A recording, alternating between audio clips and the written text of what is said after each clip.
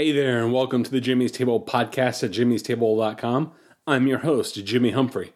I'm curiously evangelical, politically homeless, and a dreamer of small things. On this podcast, I'm having conversations about the intersection of faith, life, and culture.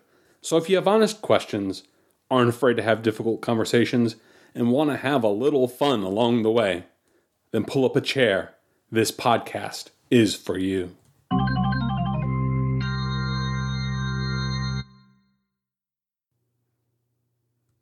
So today is episode 124, in which I'm going to talk about choosing your favorite life verse in the Bible.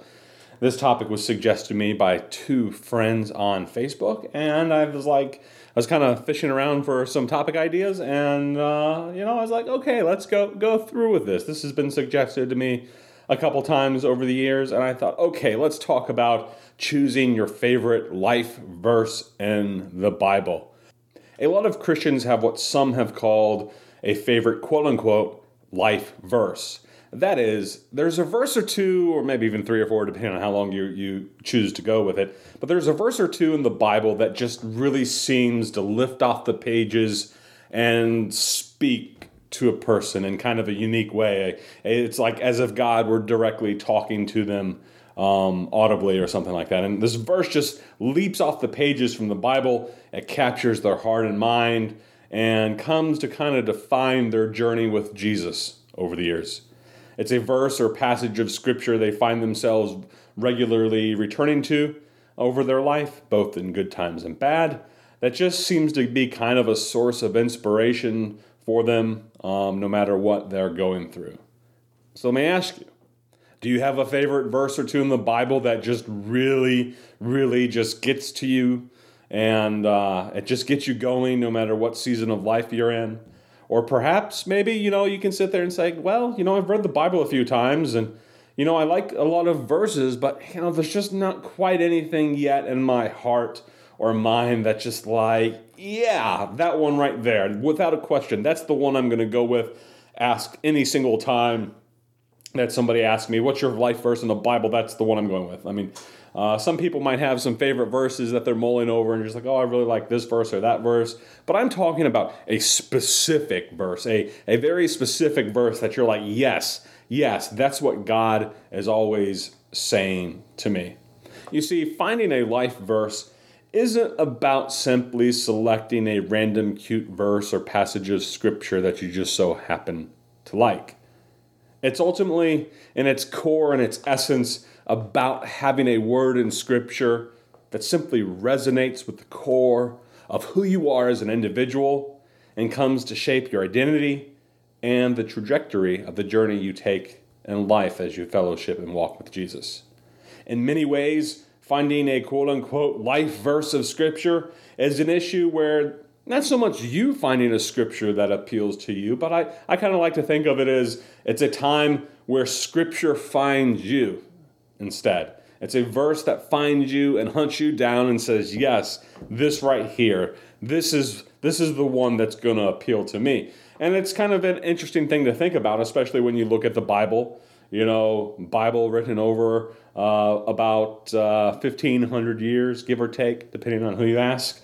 66 books, depending if you're Protestant or not. There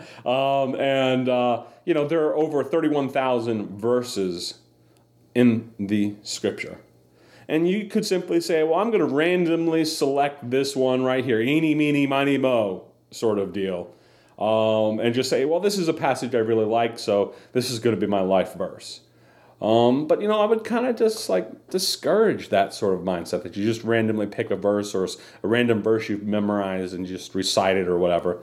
I'm talking about coming across a word of Scripture that really just sinks into your heart above all else, and is something that you really kind of find just particularly special. You could almost think of it, maybe this isn't the best way to do it, but we talk about the canon of Scripture, and you know that is the entirety of the Scripture. Well, this life verse is almost a canon within a canon. That is, this is the extra inspired part that really speaks to you. And please don't take that too far, and me saying that. Please take that with a sentiment that I mean it with, because some of you might be like, "Oh, he's talking heresy." No, I'm not talking about heresy where you pick and choose your favorite verses of the Bible and discard the rest. I'm talking about just that particular verse that's just like, that's what God's saying to me. So what's the life verse of Scripture ultimately look like? How might you define it if it's not just selecting a random verse of the Bible out of the 31,102 verses that are in the Bible? Well, I think there's a lot of individuals that's, you could possibly use from the Scriptures to get this concept from. But I have a couple individuals I'd like to just kind of point at that I think, hey, this is the essence of a life verse, if you will, a word from God that just comes to define that individual's walk and what they're about and everything that they become. And it's like a revelation that they have in which God spoke to them about a particular issue, and that particular issue ended up being the core defining issue for the rest of their life. So let's talk about a word that defines your life and look at a couple people. First, let's look at Abraham. Abraham heard from God in the book of Genesis, and God promised Abraham that he'd be the father of many nations, and that he'd have offspring that would eventually inherit a geographical piece of land forever and ever. And that would be God's covenant dealing, God's promise to Abraham and his descendants. That's kind of a life verse.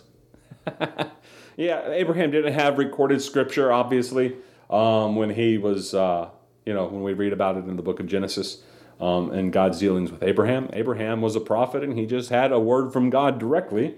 And of the number of things that Abraham heard directly from God throughout his life, I'm going to make you of you many nations, and your offspring are going to inherit the land I'm going to show you one day.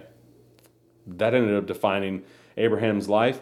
It defines the rest of the book of Genesis, and in reality, the outworking of that promise made to Abraham carries on through the teachings of the New Testament. It's a word like no other that Abraham had in his life. I also think about the prophet Jeremiah. If you read about it in Jeremiah chapter 1. In Jeremiah chapter 1, we see the call of God on the prophet Jeremiah. And God comes to Jeremiah, and he's like, Jeremiah, I'm going to make you a prophet to the nations. Before you were being formed in your mother's womb, I had consecrated you as a prophet to the nation, Jeremiah. And Jeremiah, there's going to be a lot of people that are going to come and try to destroy you. But guess what, Jeremiah? I'm going to deliver you. I'm going to deliver you, Jeremiah.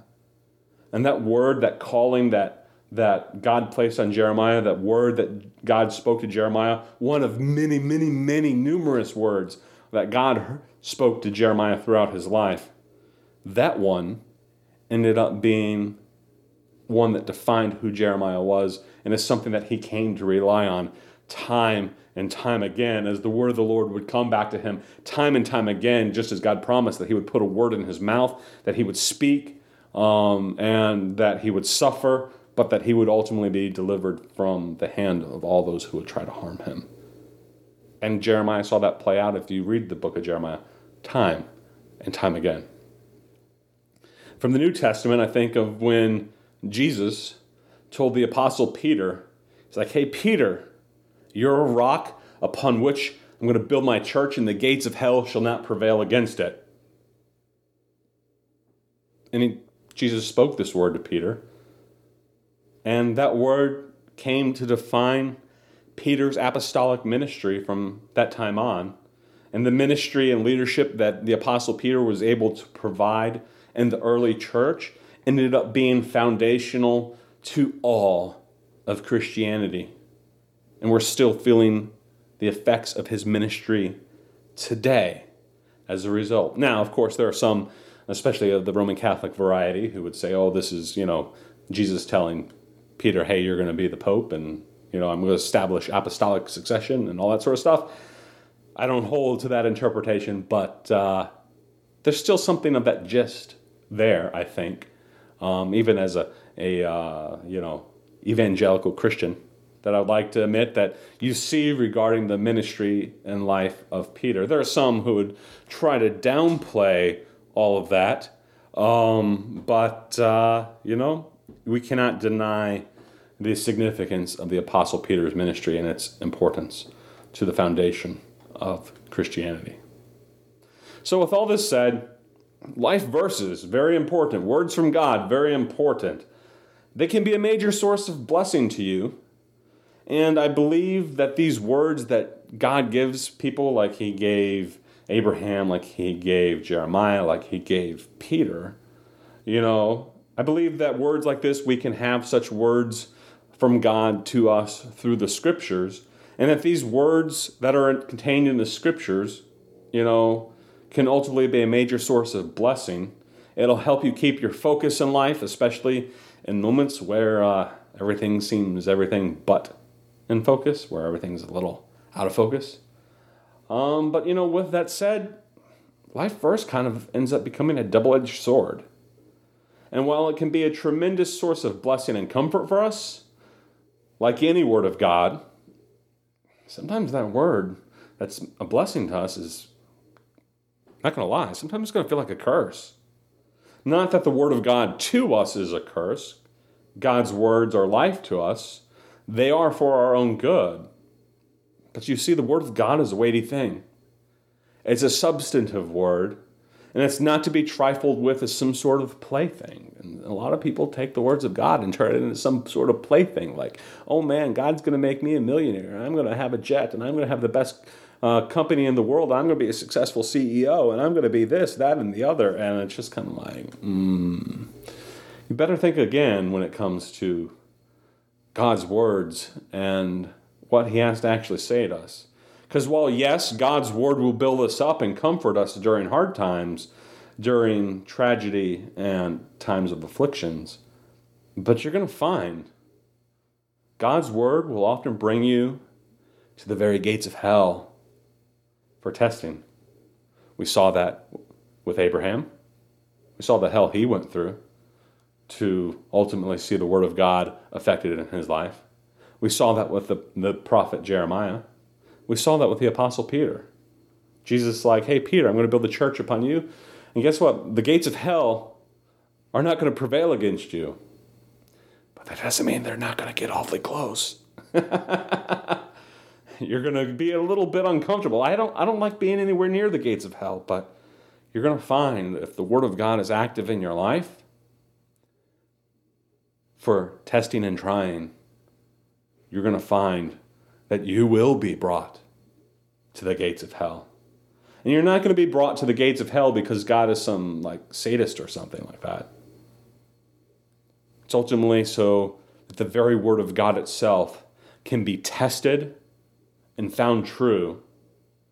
And also not only the word of God be tested and be found true, but so that you might be tested with it and also found true as a bearer of God's word. And through it, you'll be refined and stretched. And you'll maybe even be brought to a breaking point. But you'll be brought through the fire and refined for it. For me, in my life, I have a favorite life verse that, stuck to me many years ago. And it's been something that has, been tested and tried and found true in my life many times.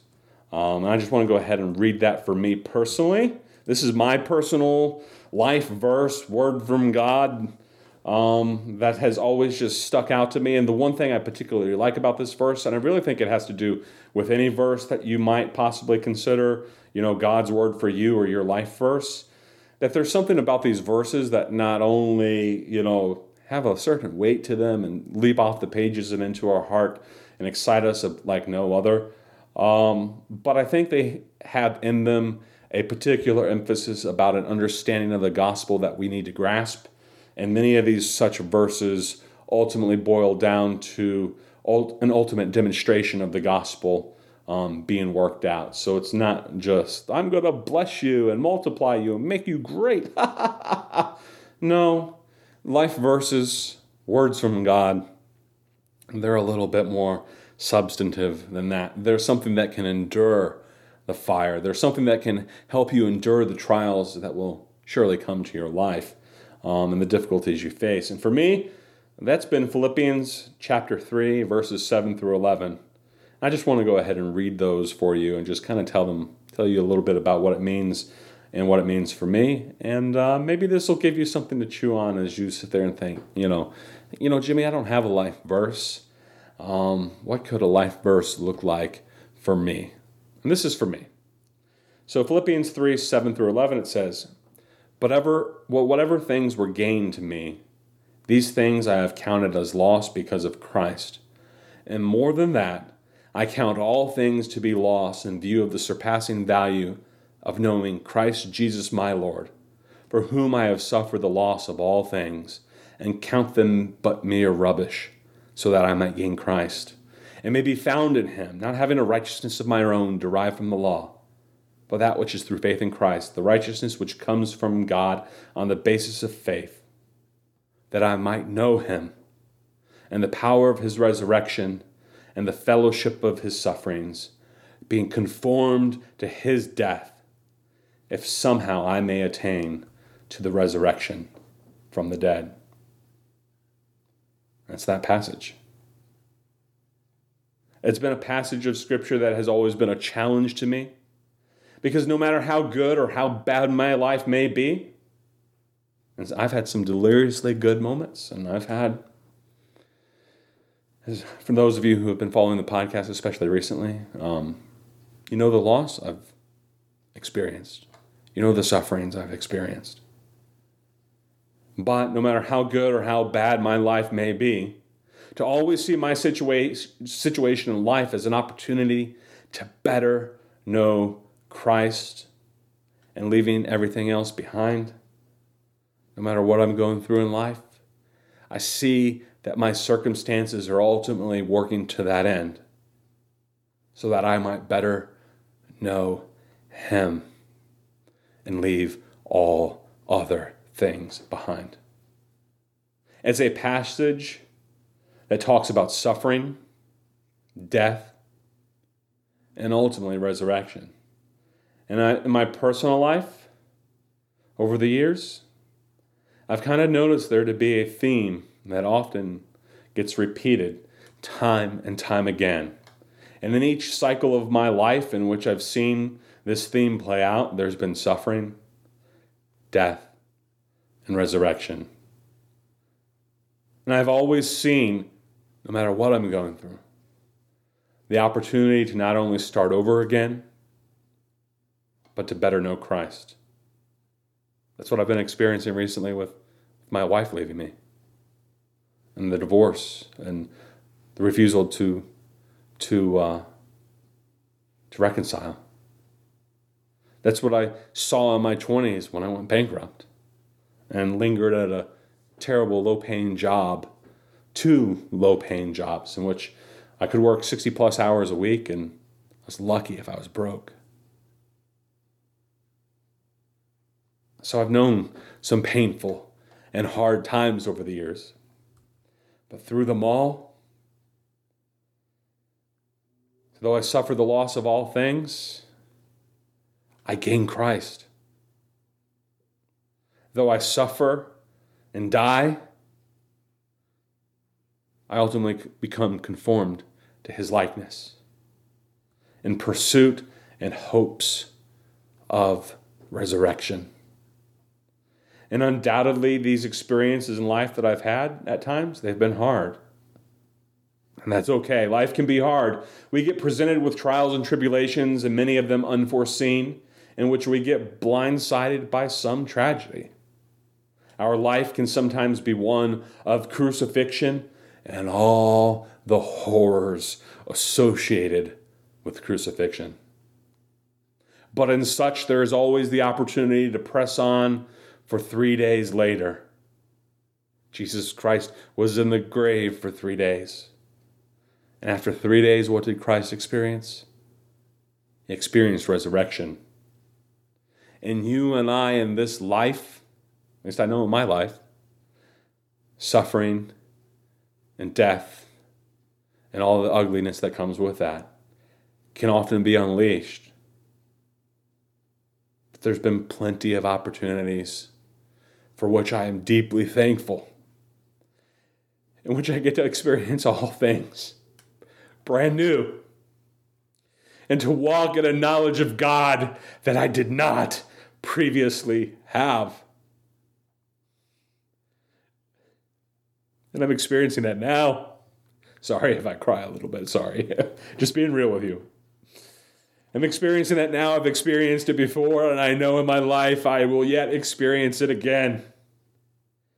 But that I might know him and the power of his resurrection. But I'm not going to know those things and the power of his resurrection without first experiencing his sufferings and his death. I've not always liked the implications of this passage of Scripture and what it means for me. It means leaving a lot of things behind, even things that are good. And in doing that, I experience certain sufferings and death. Things that aren't exactly fun. However, with that said, this passage has provided an understanding that I now possess about life and its comings and goings, and what it's like to walk with Jesus in the midst of good times, in the midst of bad times, to let go of things in life so that I can take hold of new things. And I know when I face such trials in life, I know through the faithfulness of God and his working in me, I know that I'm going to come through those trials in life. I'm going to come out even better. I know those trials are certainly going to come, and I know there's going to be a lot of dying for Jimmy. But with that, I cling to the promise of resurrection and new life. So for me, this passage of Scripture is much more than just a nice passage of Scripture out of many passages of Scripture. It's not just the Apostle Paul waxing something eloquently and thinking, wow, that's beautiful, I like that. Instead, this passage of Scripture, and I see it for me, and I think this will prove true for any life verse passage of Scripture you may ultimately have, that it proves to be a paradigm and model for your life. And it's a model that helps keep me sane in times in which life feels anything but sane. And it helps me to press on no matter how dark the night sky sometimes gets. So everybody, this has been Jimmy Humphrey, episode 124 of the Jimmy'sTable.com podcast, choosing your favorite life verse in the Bible. Hope I've given you something to chew on, something to think about. If you have a life verse, great, fantastic. If you don't have a life verse, when you read the scriptures, and mull over them, just see what doesn't leap off the page at you. What doesn't just dig its way into your heart and become something that just kind of haunts you and sticks with you and molds you and shapes you and ends up becoming a theme for your life. Because if you find a verse like that, that's your life verse. So everybody, if you've enjoyed this podcast, email me, jimmy@jimmystable.com, or go to jimmystable.com/subscribe and find your favorite way to subscribe to this podcast, either through Apple, Spotify, Google, Stitcher, SoundCloud, or many of the other favorite ways in which you can subscribe to this podcast. You can also sign up by a newsletter and just enter your email address and get weekly updates the old-fashioned way. But everybody, if you've enjoyed this podcast, share it with somebody else. And in the process, if you can leave a 5-star review somewhere, go to Apple, Google, wherever, and leave a 5-star review so other people can think, wow, this is a great podcast. I'd like to listen to it. It might benefit me some. Because if they maybe were a little bit on the fence about whether or not they were going to listen to this, maybe your 5-star review will help them decide, hey, this might be something worth listening to. So everybody, Jimmy Humphrey, jimmystable.com, where I'm having conversations about the intersection of faith, life, and culture. Take care, everybody. God bless, and have a good one. And oh yeah, by the way, next week, no podcast. I'm going to be out of town on vacation, and I don't have time, unfortunately, to record another one. So next week I'm taking a break. But I will be back the following week. So again, everybody, take care. God bless. Have a good one. That's all I have to say about that. That's so right on, man. You said it all.